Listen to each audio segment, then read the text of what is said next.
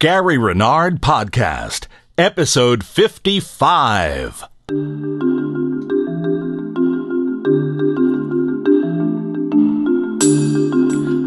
Welcome to the Gary Renard Podcast, Episode 55. It's your up-close and personal connection to Gary Renard, best-selling author of The Disappearance of the Universe, Your Immortal Reality, and, of course, the fiercely popular Love Has Forgotten No One. Oh, the flutes of love play in the background. Without any further ado, why would we want to wait a moment longer when we know that it is time to bring in the real star of our show? Would you welcome him, please, Mr. Gary Renard?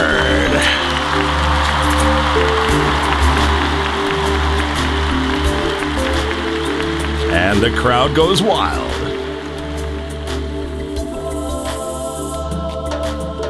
You there, Gare?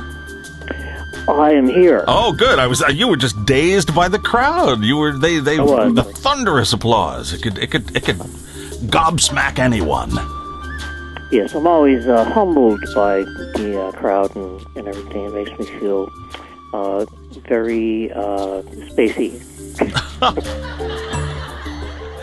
Well, they love your humor, buddy, I'll tell you. Well, this is episode 55, and you know, as the song says, we can't drive 55, but when it comes to podcasts, we can do 55. Yeah, well, 55 is a very a positive number, very powerful number. Double numbers usually are in numerology, and also in the financial markets, that's known as a Gann number, Gann, who is a famous theorist in the financial markets, which I know from studying all that crap for all those years. All the crap, yeah. And, yeah. I know a lot about the financial markets. Unfortunately, most of it's useless. But it's been interesting anyway. So this is the time of year when Cindy and I are mostly just, hanging out at home and writing. We get some writing done, and it gives us a chance to watch a lot of TV and watch a lot of movies. And then you've got other things like the Grammy Awards are really great. I thought it was a great show this year. And the 40th anniversary Saturday Night Live. Yeah. That was really good. And then, of course, the Oscars. Always interesting. In fact, this year I actually did manage to see most of the movies. Oh, you saw Birdman, I take it. I did see Birdman. That was fantastic. Just one of the best acted and written and, played out movies. I mean, the whole thing practically was shot with one camera, just following them around. Yeah. And the way that they did it was extraordinary. But I think, personally, my favorite, the best movie of the year, was The Imitation Game. I heard that was terrific. It looks really interesting. It really is. People, they make heroes out of certain people. Like, I'm not saying that they're not, but the Bradley Cooper character in American Sniper. Right. He's called a hero. Well, he killed people, and that makes him a hero. Now, Stephen Hawking... he was a hero in a way because of what he overcame. The ALS disease is just a terrible handicap, and he, worked all the way through it. And the guy that played him was just incredible. I mean, he deserved the Oscar for Best Actor. But at the same time, having said that, I'm not putting down Stephen Hawking, but even though he had a brilliant theory, which was a singular theory, unlike Einstein, he was never able to prove his theories mathematically. So even though, he's obviously a great thinker, he wrote a great book called A Brief History of Time. Yeah, I've read that, and it is great. And it's readable. There are a lot of people said, I don't know, I had a little bit of math as a background, nothing too deep, but I made sense of all of it, and it was, it's entertainingly written, which you find surprising from a guy like that, but it's just amazing stuff, yeah. But go on. Yeah, the only point I'm making is that he was not Einstein. He's never been able to actually prove his theories mathematically. Well, not yet. You never know. Yeah, that's right. But with the movie The Imitation Game, this guy that it's about who broke the Nazi code. Mm-hmm. You know, there was this machine called Enigma, and it's, I guess, the most advanced machine ever created at that time. Mm-hmm. And it could decipher codes that nothing else could come close to even comprehending. And it was this guy's idea that, well, you know, a person wouldn't be able to beat this machine. So what if you could design another machine that could beat this machine? And that was kind of like the forerunner of the computer. Yeah, you had to actually envision and create the machine itself because there were no other machines like that to help you. You couldn't assign a computer to design a better type of computer. There were none. So, you know, you had to just invent it. I mean, that's real creativity. Yeah, so it's a really great movie, great acting, true story about how they broke the Nazi code. Yeah. And it's estimated that by doing that, they shortened World War II by at least 2 years, and saved, and it's estimated by scientists that they saved at least 14 million lives by doing what they did. So I'm thinking, you know, if you want to look for a hero, that's a pretty big scale of life saving there. Yeah. Yeah, and the sad part is that his life was ruined because of his sexuality. Yeah. And, the way that they treated homosexuals in England at that time, and they eventually put him on drugs, which is basically like being castrated with a drug, and he couldn't think anymore, and he ended up committing suicide. And, you know, it's not a happy ending, but it's a great movie, and it makes you empathize with the people and the way that they were treated. And, you know, in a way it's sad, you know, if you make it real, then it's sad the way that people treat other people.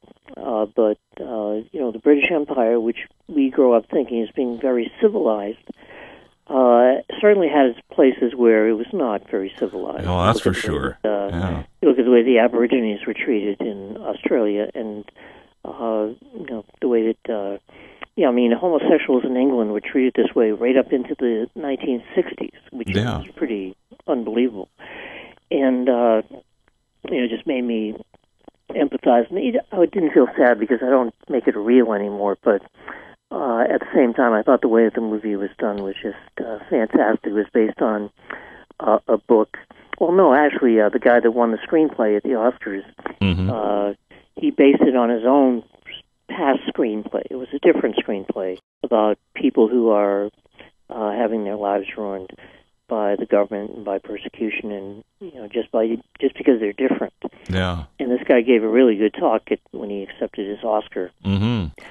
And you know, it's just that it makes you realize that underneath the surface, where everything looks so hunky-dory, there's the ego. You know, the ego is always lurking under the surface there, and people are, you know, stabbing each other in the back, and they're ruining each other's lives, and you don't always see it. And I don't say that to make it real, because we know what it's for, which is for forgiveness. But at the same time, when I see a work of art like that is so well done, I really do think that it was the best movie of the year. I would encourage people to see it. It's not a bummer or anything. It's actually, a lot of it is actually pretty exciting, the way that they do this. And so that would be on my highly recommended list for sure. Yeah, we're lucky there were. I honestly haven't seen any of them. You know, I don't get out much, but you know, eventually they'll come to cable, I hope. We do have access to Grand Budapest Hotel that also looks wonderful. I've heard it's really entertaining, and so we can see that one, and the others we'll eventually get to see. But good choices this year. There were a lot of strong movies, a number of which could have won, and no one would complain because they were all that good. And acting performances as well. Listen, I want to do. I've seen. I just want to say I've seen 6 out of the 8 that were nominated, and yeah, we saw the Grand Budapest Hotel. It was indeed very entertaining. It's not a Best Picture of the Year type movie, but it was very well done and very entertaining. And you know, we can't obviously go out and see all these movies. It's impossible, but I say thank God for Netflix. Yeah. We have Netflix, and For $8 a month, you can see a lot of movies if you want to. Oh, is that what it called? I have no idea. Maybe I will, because now that the Longmire show is now on Netflix. I was a big fan, and they took it off the broadcast or cable TV, so I have to go to Netflix. But I also wanted to see House of Cards, which I've heard is, of course, really intriguingly delicious. Yeah, I haven't seen it, even though I do have Netflix. But Kevin Spacey is always good. Oh yeah, he's a multi-talented guy. Listen, here's what I wanted to do. I'm going to mix things up. I'm mixing it up, baby. You don't know what's coming at you when you come onto a podcast show. A lot of our listeners have let us know that they really enjoy the questions for Gary, and we've been doing them since, I don't know, episode 6 or something. We started early on, and sometimes some episodes we do more questions than others. We usually try to at least get to one, but I wanted to throw one out at you right up front because you just mentioned forgiveness and forgiving difficult people and stuff. And I said we had a great question, and we try to do some new ones, and then we also have old ones that have been stacked up in the archives for many years. I have to dust them off thoroughly when I go to get them. But this one is pretty nearly brand new because it just came in yesterday. I'm not kidding. So this is about as fresh as a question gets. So I wanted to start off with this, and it leads us to a good discussion of forgiveness and the process of it in general, which is always a good way to set the stage for the rest of our program. So if that sounds good, Gary, I'm going to start right off with this one, and then we'll do some other questions later, and you had another topic you wanted to talk about as well. So this will be an action-packed show, full of the course. Because sometimes we're full of something else, but that's different. Okay. Yeah. This one just came in from Doreen, not Doreen Virtue, although I'm sure this Doreen is quite virtuous as well. Doreen from Ohio, and she wrote in question for Gary and Jean. Starts off in a personal note. I have a family member staying with me temporarily. The irritation and resentment keeps coming up. For some days, it seems like nonstop. I keep applying forgiveness, sometimes every 10 minutes. Now, this has been going on for a couple of months. Am I doing this correctly, or is there some resistance in me? She says, I do my lessons every day, the workbook lessons. I get relief at times, but this seems so difficult. I know that time requires a lot of forgiveness in a short time, in other words, what she's dealing with, and then I'm okay. But if I need to keep asking the Holy Spirit for something, please guide me in this. My goal is to finish up as much as I can in this life, but I don't want to delude myself in thinking I'm doing the work and not really accomplishing it. So, and Jill says, thank you for the podcast, and Gary, thanks for your books. I would not be writing this if it wasn't for Disappearance of the Universe. So, and she's also reading and dealing with the Course. So, yeah, what does it mean then when you keep forgiving, you're doing everything right, and you're just not seeing the changes? And, if this is someone applying this properly every 10 minutes, that's pretty diligent. So what do you do? And is there a mistake she's making, or is Doreen just dealing with what, sometimes is a very challenging time? Yeah, well, I'd have to know exactly how she's doing it to tell if she's making a mistake. But I will say that everybody has resistance to doing this. And I remember, Ken Wapnick used to say that if he talked to a course student and the course student said, oh, everything's going really good and I feel really happy and my life's going really good, Ken used to say, when I hear somebody say that, it makes me think that they're not getting it. Because everybody who is really doing this is practically inviting this unconscious guilt to come up to the surface. Because normally what we do is we deny it, and it's kind of like repressed and glossed over, swept under the rug. But when you start doing the Course, and what happens, let's say you do forgive, and some of that unconscious guilt is forgiven, well, then some more of it comes up from under the surface. That unconscious guilt is rising to the surface, and you're going to notice it more than you ever would have before. So maybe in the past, you'd just be pissed off. Yeah. And that would be it, and you gloss it over and let it go and move on. But with the Course, you forgive, and then it looks like maybe you're forgiving the same thing over and over again, which is the case with this person because it involves the same person that they're forgiving. And it may look like you're forgiving the same thing over and over again, but what's really happening is that it's different guilt that is being forgiven and healed and released. So there is some kind of a healing going on every single time that she is practicing forgiveness. It may not feel to her like she's doing it right, but if she keeps doing it, the time is going to come when she's going to just be sitting around, and all of a sudden she's just going to feel really, really good.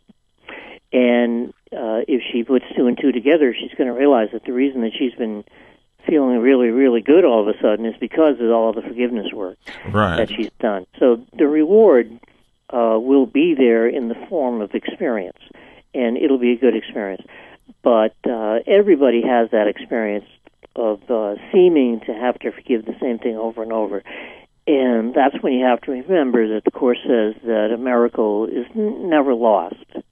You know, that it always has some effect. There's always some kind of a healing that the Holy Spirit is performing, whether you can see it or not. The Course also says that that miracle may not always have observable effects. But it does have effects. There's always something happening, whether you can see it and feel it or not. And that's where perseverance comes in. And it sounds like she is definitely doing the perseverance thing with that. And I would just, because I don't know exactly how she's doing it, I would just give a couple of pieces of quick advice. And that would be, first of all, make sure that you go all the way with your forgiveness. That person that you're forgiving is not an individual. Think like the Holy Spirit. Think in terms of wholeness and oneness. Because that person that she's forgiving doesn't really exist. Right. It's just this image in a dream. And you have to get that. You want to look beyond the body, beyond that image, and think in terms of oneness. So now that person is not a person. That person is not just part of it, but all of it. Nothing less than God. And you really have to go all the way with this. So I would, definitely say make sure that you're thinking, you're not just forgiving somebody else or even a spiritual being. You're not forgiving a spiritual being who's standing over there. Yeah. You're forgiving something that is not that partial attribute. You're forgiving something that is all of it. And then on the other hand, when you do forgive something, you also have to remember that you shouldn't make it real, because you wouldn't be upset, and she wouldn't be upset if she wasn't making it real. It's almost like a definition. If I wasn't making it real, I wouldn't be upset. So she has to be making it real, or else she wouldn't feel that way. So I would also, point out that you got to be very careful about that part, and make sure that what you think that you're forgiving is not something that really happened. Right. What you're forgiving is something that didn't happen, and that's why it's forgivable. Yeah, so as we always say, we're really forgiving ourselves for having the mistaken idea. Let me forgive myself. For a moment, I thought you were real and being a real moron, but in reality, you don't exist. I made the mistake of thinking that. So, that's really what we're saying. It also occurred to me as you were talking about that it's part of our split mind. There's a part of our mind. It's the part that I think I am, that's projecting the human character that I seem to inhabit. But there's another part of my mind, because there's only the one mind that I have, the mind that's for real. Another part of my mind is projecting any other character that I see. So when I'm mad at them, I'm just mad at another projection coming from my own mind. And that's even if I'm not actually aware of that, but that's what the Course is teaching us. So as we practice this kind of forgiveness, we realize part of our mind is forgiving what just another part of our mind is doing that we didn't seem to be consciously aware of, and therefore we're integrating our mind back to wholeness or closer to it every time we forgive, because we see that, and then that becomes more real for us than the illusion had been. How's that sound? I think that sounds good. Yeah. I go with that. And also for Doreen, you had mentioned about, it seems like you're forgiving it over and over and nothing is happening. But I think, as you mentioned, if you weren't doing forgiveness, you would just tend to gloss this stuff over. The guy's being a real moron. The guy's being a real idiot. The guy's being really obnoxious. And it would just be, I'm so tired. And you wouldn't really be thinking about it. It would just be something that upset you. Now you're thinking about it because you're forgiving it. Pardon me. And part of that is also you expect the result immediately. I just forgave you. Why are you still being, a pain?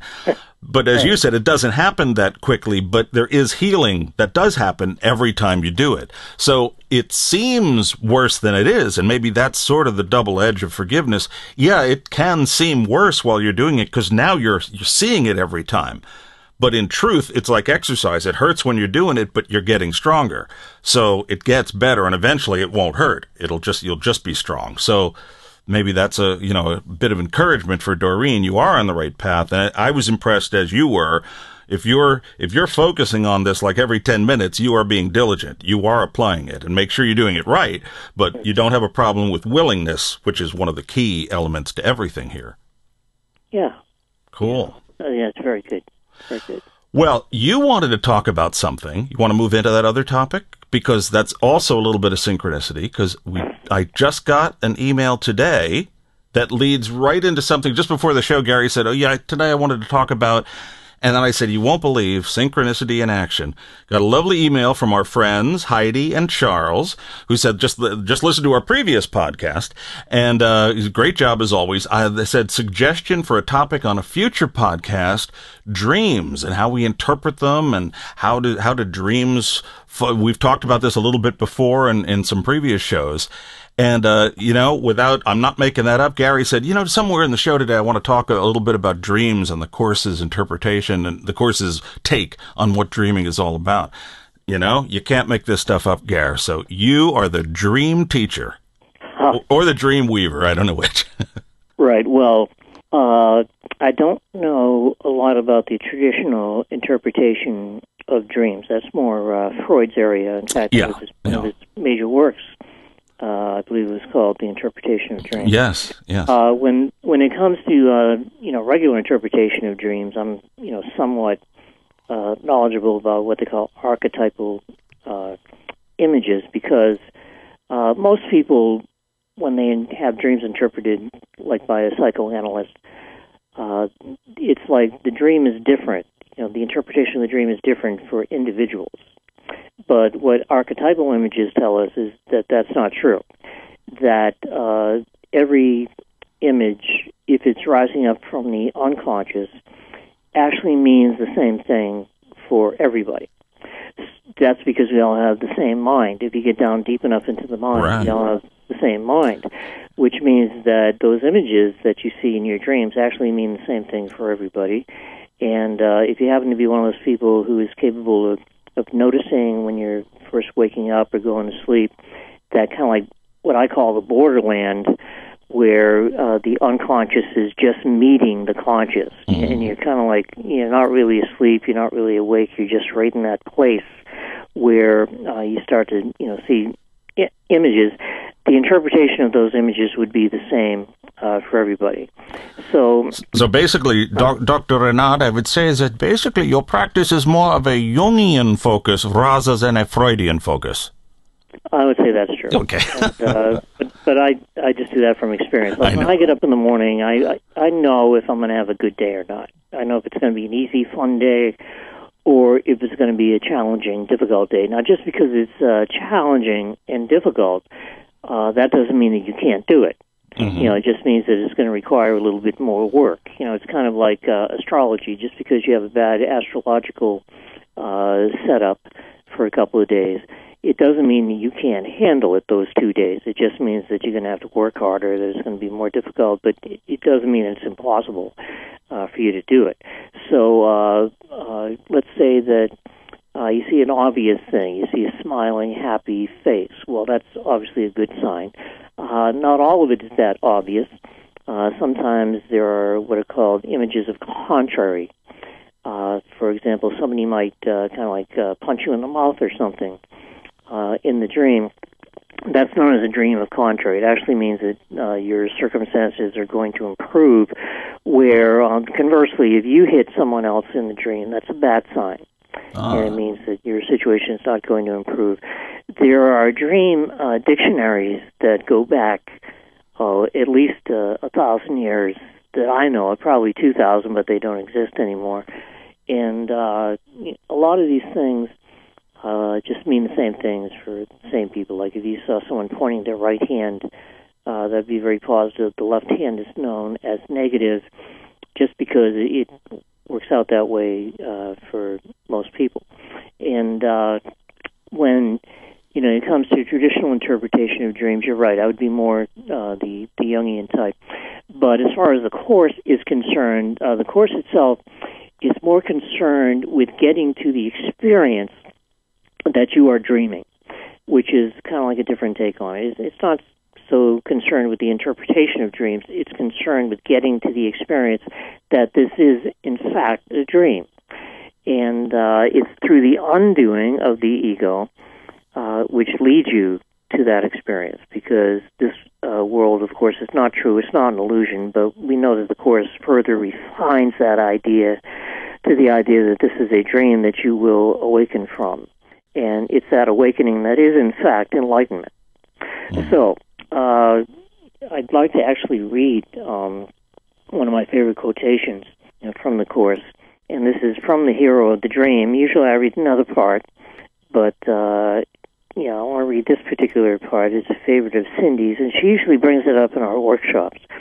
And, this is a question of, I'm not sure I have the right page here. Yeah, it also says what the secret of salvation is. And by the way, if Jesus wants to tell me what the secret of salvation is, I figure maybe I should listen.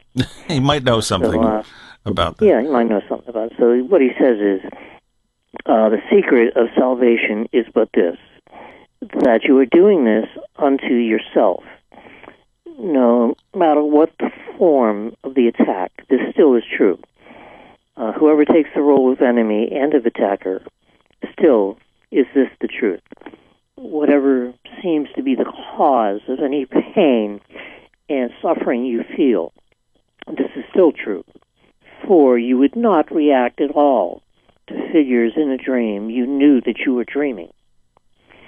Let them be as hateful and as vicious as they may, they could have no effect on you unless you fail to recognize it is your dream. So that's the secret of salvation. Again, no matter what happens, you're the one who made it up. You're the one who made this dream. And the only reason that you're reacting to it is because you're failing to recognize it is your dream. Because you wouldn't react to these figures in the dream unless you didn't realize that you were dreaming and that it was your dream.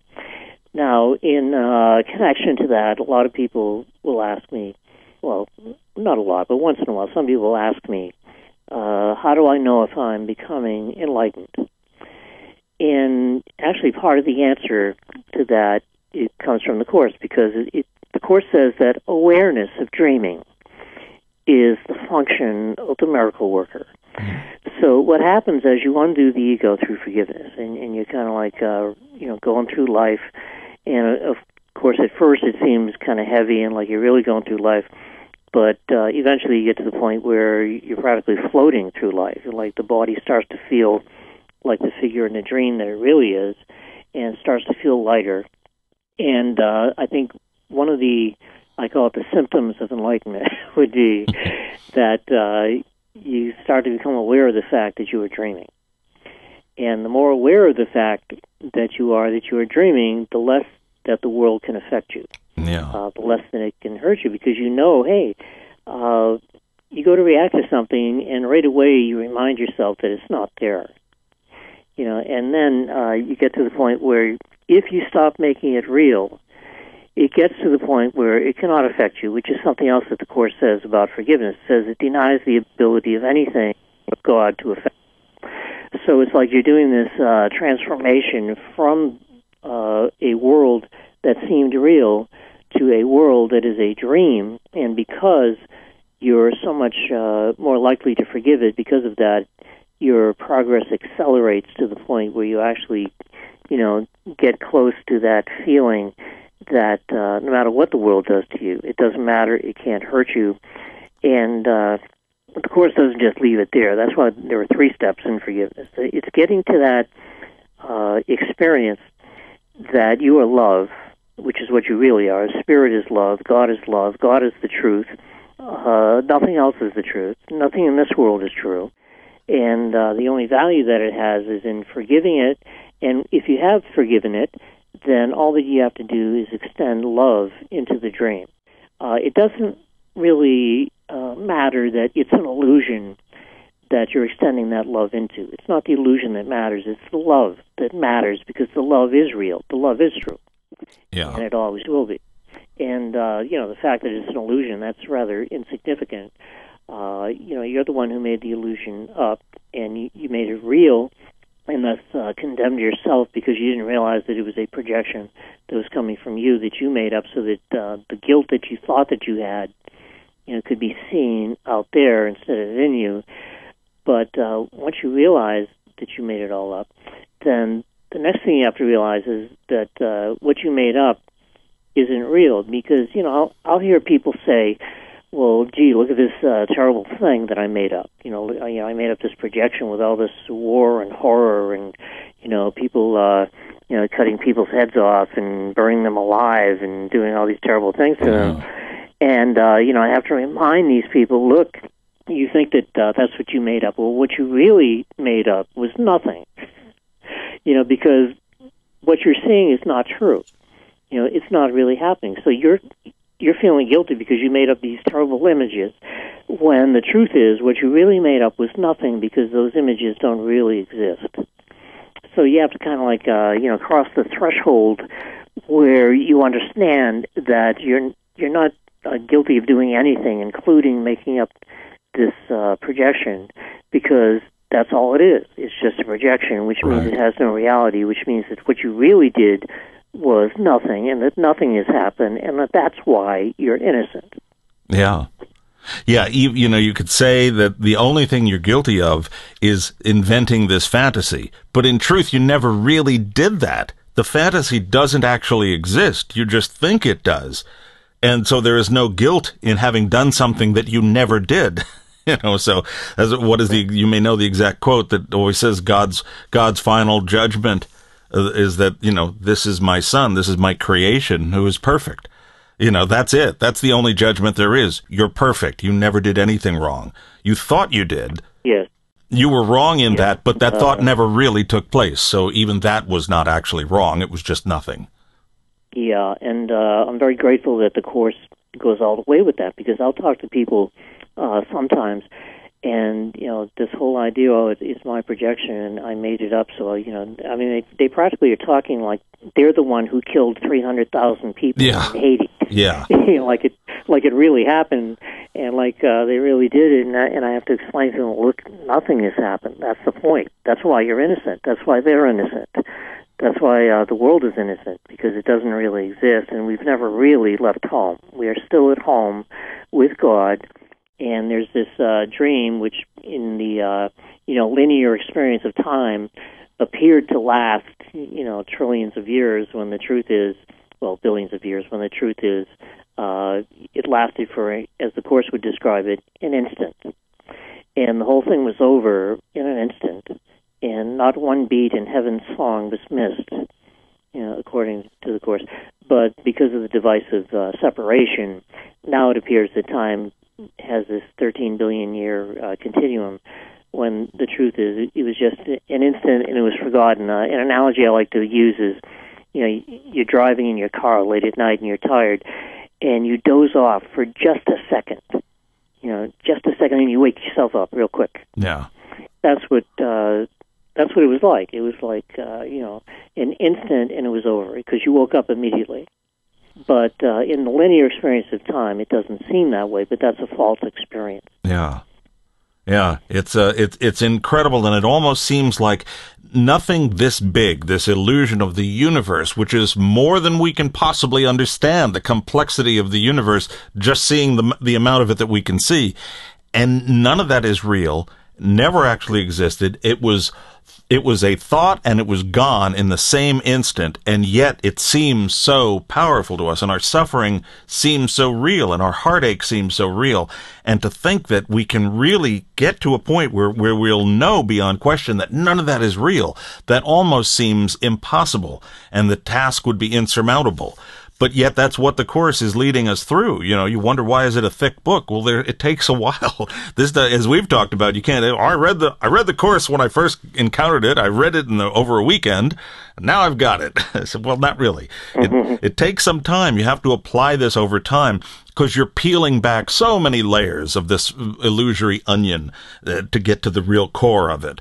And the Course is a very intelligent curriculum in terms of how it does lead you through it. And doing the workbook gives you the skills to make sense of the rest of it, much of the text.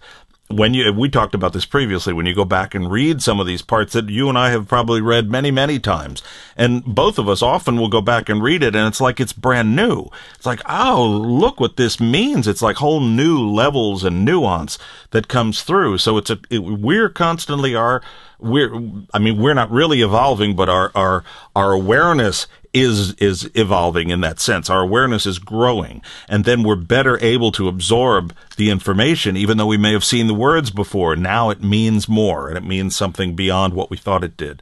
So it's an amazing thing. Listen, I want to get to another question, because we were just talking about some, horrible stuff, and there is a question that addresses some rather difficult challenges in life. So I'd like to move on to that. Okay. Is that okay? Sure. Because you're on a roll here, Gary. I know we got a lot of great information coming out. This one, I mentioned this person's name at the very end of last podcast, of episode 54. Andrew had sent in a note, and we didn't have time to get to it last time, but I did address the fact that at the end, Andrew said, yes, Gene, I'm one of those crazy people that's always listened to the very end of the podcast to see what silly thing I put in at the end. So I wanted to thank Andrew for that. But he had written a very serious question, and this just came in a couple of weeks ago. It's another current one, which is good. And so here's the question, and it kind of deals with what we were just saying there about some things that do seem awfully serious while we seem to be here. Says, hi to both of us. Huge fan of you both. I truly appreciate what you both do. Andrew says, I have found myself extremely depressed and suicidal since starting the Course about 3 years ago. He says, I will not kill myself, but the thoughts are stronger than any other time in my life.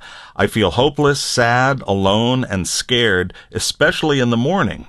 He says, about a year ago, I broke out with psoriasis, very debilitating. He said, I've been thinking lately that I remember reading somewhere that as you make progress toward enlightenment or undoing the ego, you may in fact get sick, that the ego may actually lash out at you and cause actual physical ailments. Wonders if we could address this. I also recall reading that sadness and depression may be a way for the Holy Spirit to open your eyes to a better way. That, in fact, it could be a tool used by the Holy Spirit to urge you on. After all, if you really thought you were happy, why would you search for a better way? So, guys, those are the big questions. First-time questioner, love the podcasts. So that's from Andrew. So what do you think, Gary? That's some serious stuff. Yeah. Do you have any difficult questions? No, I'm sorry. We're just going with lightweight ones for you today, Gary. Just the easy breezy ones. Yeah. Well, the first thing that I noticed there is, those feelings.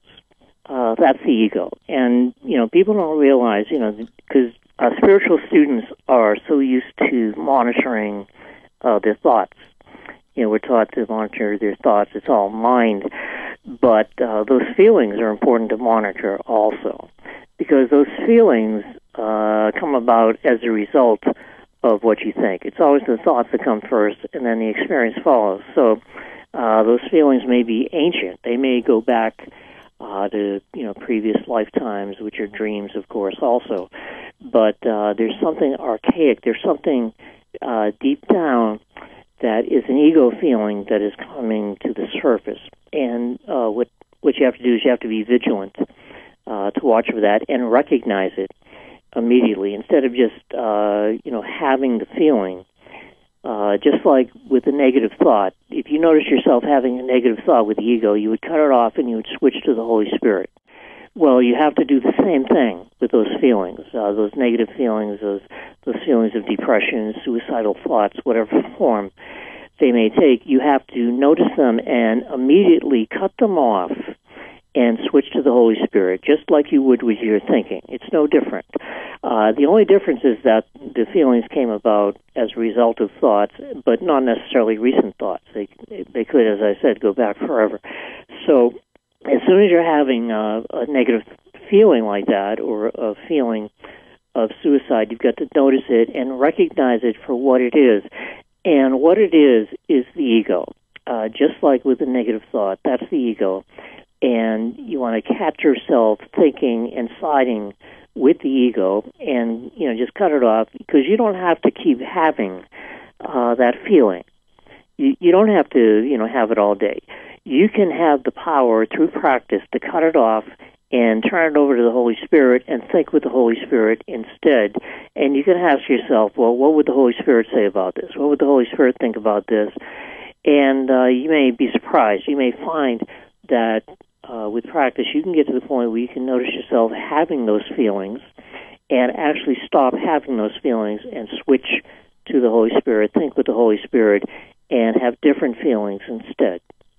Yeah, I think that most of us see or envision the idea of changing our thoughts as a more tangible thing. Okay, I'm thinking this. Okay, I can make myself stop thinking that and think something else. But changing our feelings, actually changing our emotions, because it kind of seems like our emotions are not under our direct control the way that our thoughts are. But what you're saying is there's no difference in that. Would you say that emotions and thoughts are essentially the same thing, and that's why they can be addressed the same way? Is that what we're looking at here? Yes, I think so. I think the only difference is in time, that the feelings come about as a result of thoughts. But once again, the thoughts may have been a long time ago. But they're kind of like two sides of the same coin. And it is possible, I think, to actually stop yourself from feeling a certain way with conscious effort, and to train the mind to catch yourself when you're feeling that way, and to ask the Holy Spirit for help, and to actually start thinking and feeling with the Holy Spirit instead. What do you think about the aspect Andrew mentioned about feeling the sadness and the alone and the hopelessness, especially in the morning? And I would say, I wanted to ask, you think we just talked about dreams. Could it be because now most of us, we don't really remember certainly all of our dreams. We might remember the last one we had before awakening, but most of the dreams apparently that we have during our sleep cycle, or they just come and go in sleep, and we don't remember them. But I mean, there are many times I wake up feeling kind of bleak in the morning until I think it through. Now I'm a little different than I was years ago, whereas you say I can approach it differently now. It's, I'm not even here. Well, I don't see myself as this brain anymore. And while I'm asleep, the brain just does what it wants to do, and it always gives me crappy. I never have happy dreams, not when I'm asleep. I'd much rather be awake. When I'm sleeping, the only dreams I remember. They're not horrible nightmares mostly, but they're frustrating and they're just difficult, yucky, and that just stuff that I'm trying to do and nothing is working. And then I wake up, and then that's kind of my life. So no wonder my brain runs on autopilot when I'm asleep. But when I'm awake, I go, okay, it's not real. This is the universe pretending to be a pain in the ass for me. And in reality, it's not even here. But is that the morning vulnerability where you wake up and you don't maybe remember the dreams, but you have the outwash of the emotions from them? Could that be why mornings are particularly difficult for Andrew? Yes, that could be. When it comes to your sleep at night, there's bad news and there's good news. The bad news is that when you go to sleep, the ego doesn't stop. Right. And the good news is that when you go to sleep, the Holy Spirit doesn't stop either. Oh, that's right. Sometimes you may even be conscious sometimes, remember a way that the Holy Spirit actually works with you in your dreams. I've had many experiences like that. But those feelings that you're describing, anywhere from mild to the, obviously really terrible feelings sometimes that Andrew is having, those feelings are right up the ego's alley. So the ego, as the Course teaches, is ingenious. It's very clever. It will come up with many ways to throw you a curveball, so much so that you may not even be aware of the fact that it's doing it. And that's why I say when you notice those feelings, you've got to recognize it as the ego. Because, the ego is trying to make you feel miserable, because what can be miserable except an individual who is alone and separate? Right. That whole thing that Andrew is describing is the ultimate experience of separation. Yeah. And the Course says that it's that sense of separation from God that is the only lack that you really need correct. If you could undo that sense of separation, you wouldn't have those feelings of being deprived of being a body. The Course says, hey, as long as you believe that you're a body, you will believe that you are deprived, because a body, by nature, is scarce and constantly needs things that it can't always get. And on the other hand, the Course says that Christ needs nothing and wants to join with others out of a mutual awareness of abundance.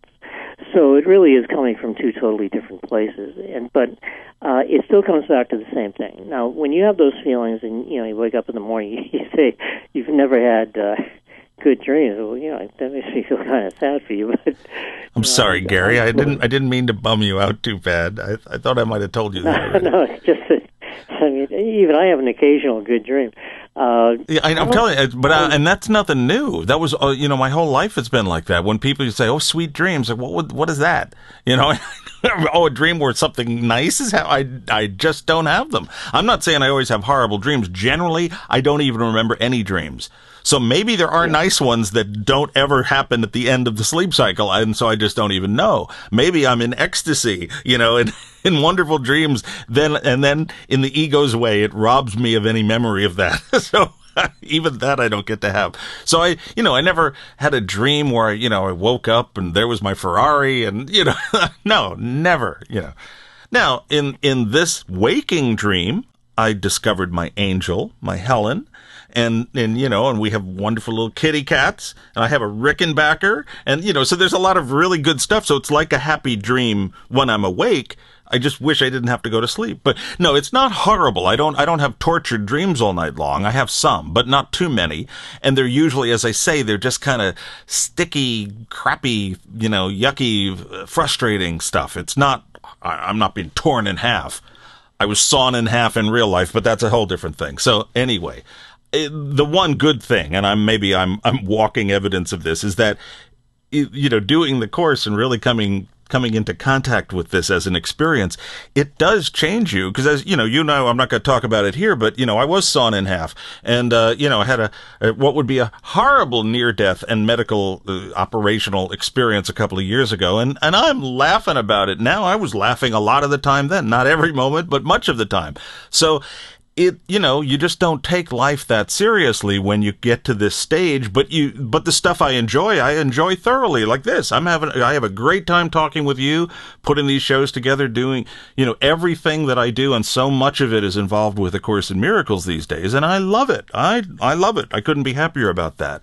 So, you can turn, a bleak earlier life into a much happier time at any time you choose to make that change. And we do have a tool set here to use with this. But I didn't mean to bum you out, Gary. I hope it's okay. Don't worry about it. Oh, it's okay. I'm okay. It's okay. I don't really care anyway. It'd be nice, though. It'd be nice to have a nice, happy dream, a wonderful, I don't want to use that term because the Course uses it, but I mean, have very pleasant, sweet dreams, fun dreams. I'd love that. I wish I knew what it was like. It must be great. Well, at least when it comes to the Course, we know what everything is for. Yes. And, what I wanted to mention, one more thing to Andrew, is that when you notice yourself having those feelings, catch yourself and say, okay, well, look, that's ego. It's just my ego again. It's no big deal. And I can stop feeling that way and switch to the Holy Spirit, and the Holy Spirit will help me to realize that it's not necessary. Just like a physical illness, the Course would say, I have no use for this because I'm not guilty. I'm innocent, and there's no real reason for me to be choosing to feel with the ego when I could be feeling things with the Holy Spirit. And I'm not saying that that's going to be a overnight fix-all. Right, I'm saying that right. It's a process that you go through, but eventually if you stick with it, it can work.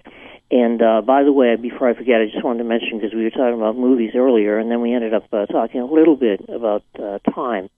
And, it's saying, there's this one instant of seeming separation, and even that didn't happen, but it was just a tiny tick of time, as the Course would describe it.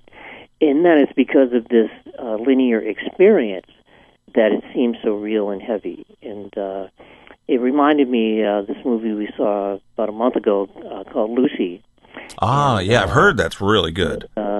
with Scarlett Johansson, and people started telling me on the road, like 8 or 9 months ago, oh, you got to see this movie, and then we finally saw it about a month ago. We actually got it from Netflix, and she, in the movie, well, I won't go through the whole plot, but there's a point in the movie where she goes through all of these ideas with these very advanced scientists and mathematicians, and she gives a very convincing case for the fact that without time, we don't exist. Yeah. And I just thought it was very interesting. So I'd recommend that movie. The only caveat would be that it is a very violent movie. So if there's anybody who's bothered by violence in movies, then they probably shouldn't see it. I personally don't care because it's only a dream. I don't make it. Well, yeah, I don't make it real, so it's hard for me to react to violence in a movie. Yeah. Violence in real life, I'm sure it might seem a little bit more convincing, but at the same time, there's no difference. So neither one is true.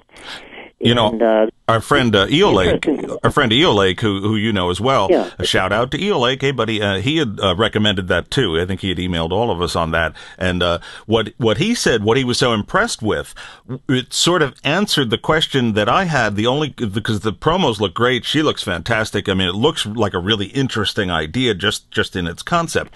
And the few criticisms that I had read, I realized were answered by his statement that, and as you just talked about, that it really is very much in line with the principles that the Course talks about in terms of the unreality of the world and our actual nature of our existence. And most of the criticisms were from people who didn't understand that stuff at all.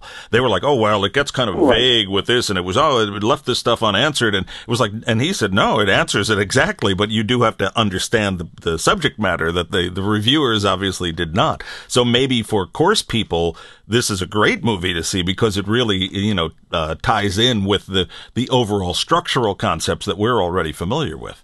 Yeah, I thought that it would be a good movie for Course people because I haven't quite heard anybody else give such a clear explanation as to why, without time, we, in fact, do not exist. So I thought that was pretty cool. Yeah. And the other thing I wanted to mention was, do you remember, I don't know if you remember, years ago, probably when you were first getting into spirituality or even when you were a kid, somebody would ask the question, now, if God himself is all-powerful, then would it be possible for him to make a rock that was so big that he himself could not lift it? I think we've discussed this previously. And and I think it was in a Superman comic book years ago too, because it was something about the immovable force meeting the irresistible force meeting the immovable object could I don't know, could Superman, if there was another super being, could one of them hold up a mountain that the other one couldn't punch their way through? Or the thing with God takes it. So what's the answer, Gar? Yeah.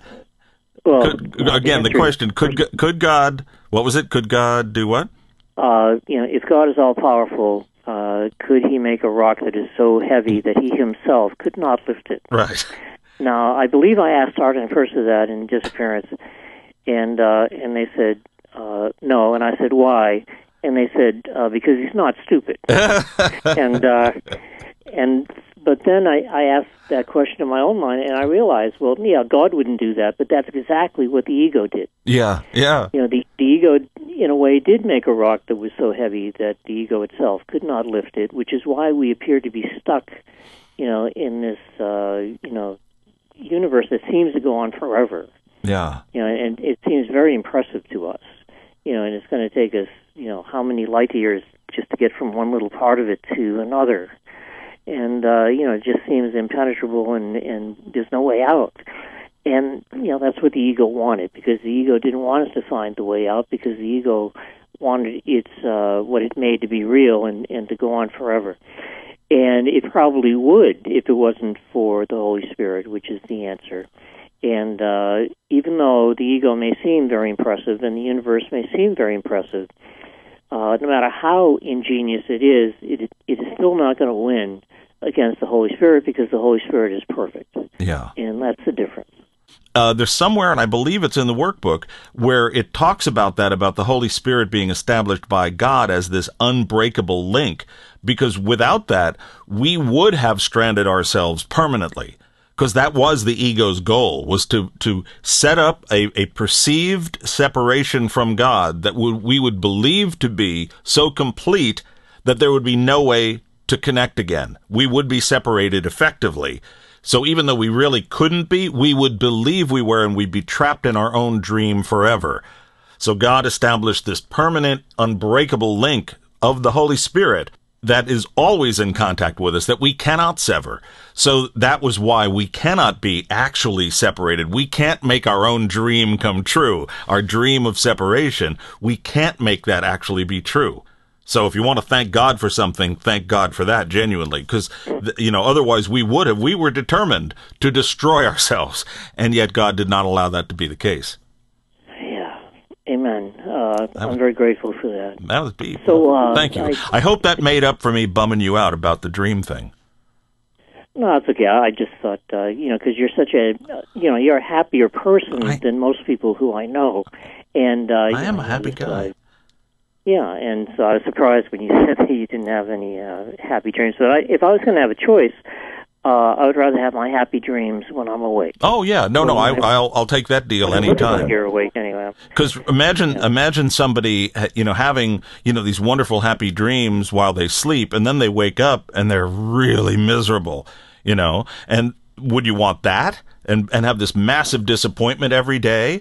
Or would you rather have, I have a little bit of disappointment when I sleep that I'm having another frustrating dream, but then I wake up and go, oh, that was really just a dream. Which also reminds me that all of this is a dream. So I apply that to anything negative, and anything positive I just see as a reflection of my own inner happiness. There was a great old Far Side cartoon where there's two guys on cots and there's like flames all around them. And one guy has obviously just woken up and his head's shaking and his eyes are all glassy looking and everything. And the other guy is saying, Harry, it's okay. You were just having a nightmare. Of course, we are still in hell. So anyway, listen, I know you're going to have to roll here. And this is a good show. I'll tell you, Gary, nobody can complain that we didn't do content today. We've done wonderful stuff. But I know you did want to mention one thing about an upcoming event that you're pretty excited about, and I can understand why. And then maybe you'll have a closing parable from Father Gary. So you want to tell us first about what exciting event? Well, sure. We have a lot of great appearances that we're doing this year, but there's one that I'm the most excited about. I'm sorry, and I'm making it, a little bit special, but only in the sense that it's a happy dream in my mind. And that is that we're going to be doing a retreat on Maui in July. And it's our first time ever doing a retreat on Maui. The Hawaiians say Maui no ka oe, which means Maui is the best, which of course makes it special. Though in terms of the Hawaiian Islands, I have to put it right up there near the top. I've been to all of them, and I've been fortunate enough to go to Hawaii maybe 15 times. Yeah, you're there a lot. Course in Miracles came out. And, it's just an unbelievable place. And we're going to be able to have this combination, because Cindy and I are doing this with two other teachers, Michael Tamara and his wife, Raphael. Right. And we've been... Lovely people they are. We speak with them frequently. Yeah. And, it's going to be a great retreat, just as a retreat. But then on top of that, Maui is just wonderful, and you just can't beat it. So we're going to have the best of two dreams. We're going to get deep into the course. It's going to be July the 10th, the 11th, the 12th. If you want information about it, you can go to my website, to the appearances page, and there's a link you can go to. But I'm going to be sending out some emails about it as the year goes on. But this is the best. This is about as good as it gets. So I'm excited about it. And, of course, I love Hawaii anyway. Anybody who's read my books knows that. Yeah. And to me, it's a dream. It's not something that I make real, but I sure have a happy dream most of the time when I'm there. I think it's mostly the Hawaiian people from Maui who say Maui is the best. I'm pretty sure people on Molokai say Molokai is the best, Kauai is the best. How competitive those Hawaiians are. Yeah, I think that each island has its own personality. It really does, yeah. And but Maui really is something. Except it's not something, but it is something within the realm of something. I got you. No, it's nothing. So it's like it is as good as it gets. So I'm excited about it. We're going to have an optional, dolphin watch the day after, and we're all going to go out to lunch. But we're all going to be hanging around, hanging out together. And it's in the Wailea area of Maui, which is beautiful, one of the best areas. It's a Marriott right on the ocean, and so I just wanted to give people a heads up about that, and I'll be sending out more info about it, and they can go to the website. But this is something that I'm going to be really psyched about, and so I'm going to let people know about it. Well, I'm very excited for you, Gary, and maybe thinking about you having all that fun in Hawaii will have me somehow occur better dreams while I sleep. Maybe. Could be. Just a thought. Give me a goal to move towards. I won't be going to Hawaii, but I can have better dreams about Hawaii. So, there'll be. Well, I'll give you a mantra to have for this workshop. I'm going to call it, even though it's being called something else. I'm going to call it the Here Today, Gone to Maui. Oh. Oh. And who knows? Maybe I will be here today, gone to Maui. And I didn't have it quite ready here too, and I should have. It would have been so great if you could have just one more time. You were able to just say, "What's the title of that, Gary?" It's called the Here Today, Gone to Maui retreat. There we go. If anything called for a rim shot, that was it. Well, thank you, Gene. Thank you very much. Yes, and maybe now, my luck. I'll start having dreams about being thrown into a volcano as a sacrifice to Pele. So, but at least I'll be in Hawaii. So, me and Captain Cook. Anyway, we're getting historical here. Okay, or not hysterical, one way or the other. Well, listen, buddy, I know you got to roll. I do want you just to, if you would, give us a wrap-up. We've talked about a lot of things today. We've talked, obviously, about forgiveness and applying it in challenging situations and dreams. We've talked a lot about dreams from all types of perspectives. So, here in honor of the close of our lesson 55, as always, we like to turn it over for a brief few inspired words from our spiritual leader here in this podcast, the Reverend Father Gary Renard. Thank you, Gene. I think that if you think about the subject of dreams in the Course, you got to remember that the Course is very big teaching, and it doesn't kind of like make dreams real. It has this macro view of dreaming where none of it's real. And I think that a lot of students have to remind themselves that you have to see the forest. A lot of them don't see the forest through the trees because they spend a lot of time nitpicking the trees and, kind of like saying, oh, this sentence says that and that sentence says this. And you have to kind of like go with the propensity of evidence in terms of what the Course says and look at the big picture, look at the big message of the Course, which is all about the forgiveness of everything and the fact that this is all a dream. And what we want to do in our experience of the Course is we want to get to that experience that I'm dreaming, where the body actually starts to feel lighter, where, instead of struggling through life, you're kind of like flowing or even floating through life. And the body isn't heavy anymore, and it makes it more difficult to hurt it. And, the world itself has a more difficult time hurting you because you're not making it real, because you know that it's just real. It's kind of like that quote that I used earlier. You would not react at all to figures in a dream. You knew that you were dreaming. So that awareness of dreaming that the Course is pointing us toward, we can kind of like speed that along, not only with our forgiveness, but just by kind of like noticing every now and then, hey, I'm dreaming. And we've mentioned lucid dreaming before in Bed at Night. Well, it's the same idea, but it's on a macro view. Now it's the world that is a dream. And you can be aware of the fact that you're dreaming. And you can, kind of like get more used to that so it becomes more the norm instead of an unusual idea. So I really think that we're all going in that direction. And it's part of the overall experience of the Course itself. Beautiful. What a beautiful wrap-up, Gare. Well, thank you. You're being very complimentary tonight.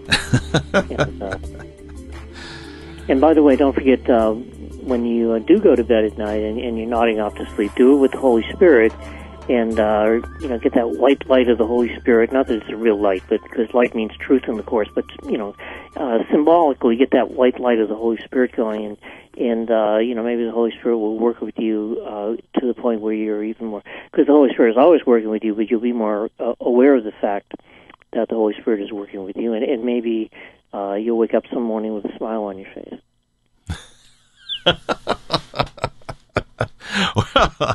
So maybe there's my answer. Yeah, get the Holy Spirit as my projectionist.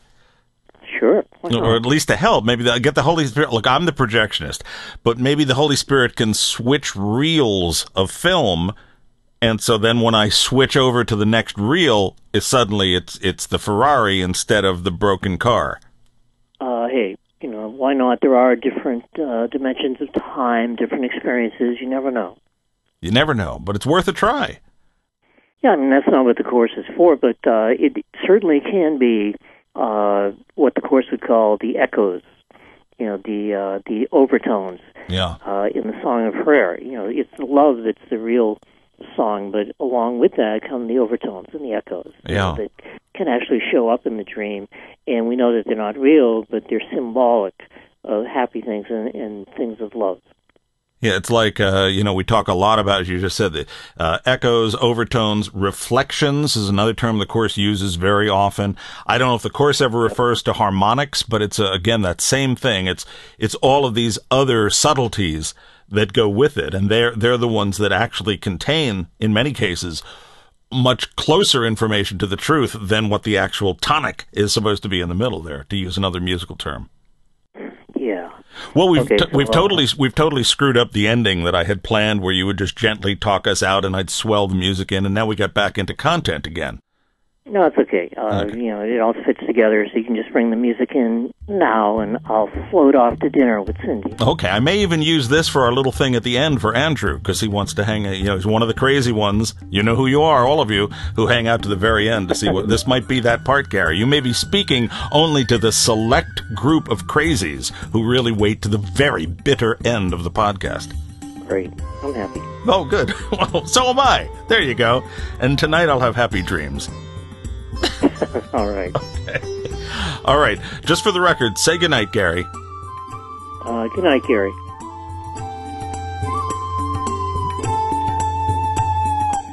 And don't forget that you can float on over to Gary's website, the one that he admits to having named himself Mr. Creativity, we call him. It's GaryRenard.com, and you can find out all about Gary's schedule and speaking events and where and when he's going to be. Track him down. Kind of be your own NSA. It's okay. He won't mind. He's paranoid enough. I'm only kidding. But I'm not kidding about the website, GaryRenard.com. And while you're checking out websites, don't forget our website, Forgiveness.tv. We've got an interesting project Gary and I are going to be releasing fairly soon. I think you guys are going to enjoy this. It is podcast related for sure. To get the very latest about that, you can sign up for our newsletter, the one that's at the Forgive. Now, Gary has his own newsletter. Don't be confused about the differences. He has his personal newsletter that many of you are already on the list for. But the Forgiveness.tv website has the Forgiveness List newsletter that I put out every now and then. It's been a while, but I will have one coming soon, I promise you, and I'll tell you about this new idea. So while you're there at the home page of Forgiveness.tv, you'll see the link, and all you have to do is give your email address, and then you'll be on the list to receive updates about all things podcast and Forgiveness.tv. And while you're there, you'll also notice a link to our GoFundMe page. That's for the medical donations fund that Helen and I have going on. It's been there for a while now, doing very, very well. God bless everyone. It has been life-saving for us. Most of you already know about the medical crisis I underwent a couple of years ago, and now I have this thing with my vision going on with cataracts, and it's a mess. Physically, I'm a mess, except I still sound good. So, as Gary says, I sound a lot better than I really am. But I'm getting better, and much of it is with thanks to all of you. So for those who feel so guided, donations are gratefully and humbly accepted there. So please check out the GoFundMe page. I'll have an update coming up soon about my eyesight situation, which I think will be quite positive. And anybody who's been to the GoFundMe page, you'll be recipients of notices that I put out there to keep you updated on what's going on with that. So God bless you all, and we never forget the folks who have done so much to help us. So that's our GoFundMe page, link right there at the homepage at forgiveness.tv. And the Gary Renard Podcast is a production of Enlighten Up Creations and distributed through forgiveness.tv. All rights reserved, and all verbal content is copyright 2015, Gary Renard and Gene Bogart. That's where we say all rights reserved, and I always say all grievances forgiven. This is Gene Bogart saying thank you so much for being part of our podcast family and being with us for all of these podcasts. It's 55 so far. Number 56 will be coming up not too far in the distant future. And we will, of course, have more questions for Gary at that time as well. And until that time, let me remind you of something that I say all the time, and I think it's a teaching from beyond time. And that is that whatever the question and whatever the circumstance, forgiveness is always the answer.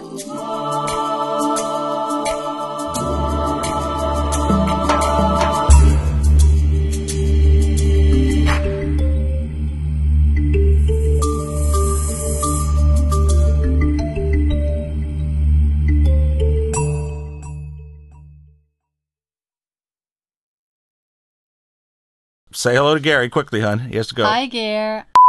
And I think we probably have also touched on this before as well, but I totally forgot what I was going to say there. Wait a minute. It'll come back to me. I'll probably edit this part out or not. I don't know. The total blank. I rarely do that. I rarely completely blank out. I always have something in mind to say. You're saying about the oh, yes. Got it now. Good night, Gary.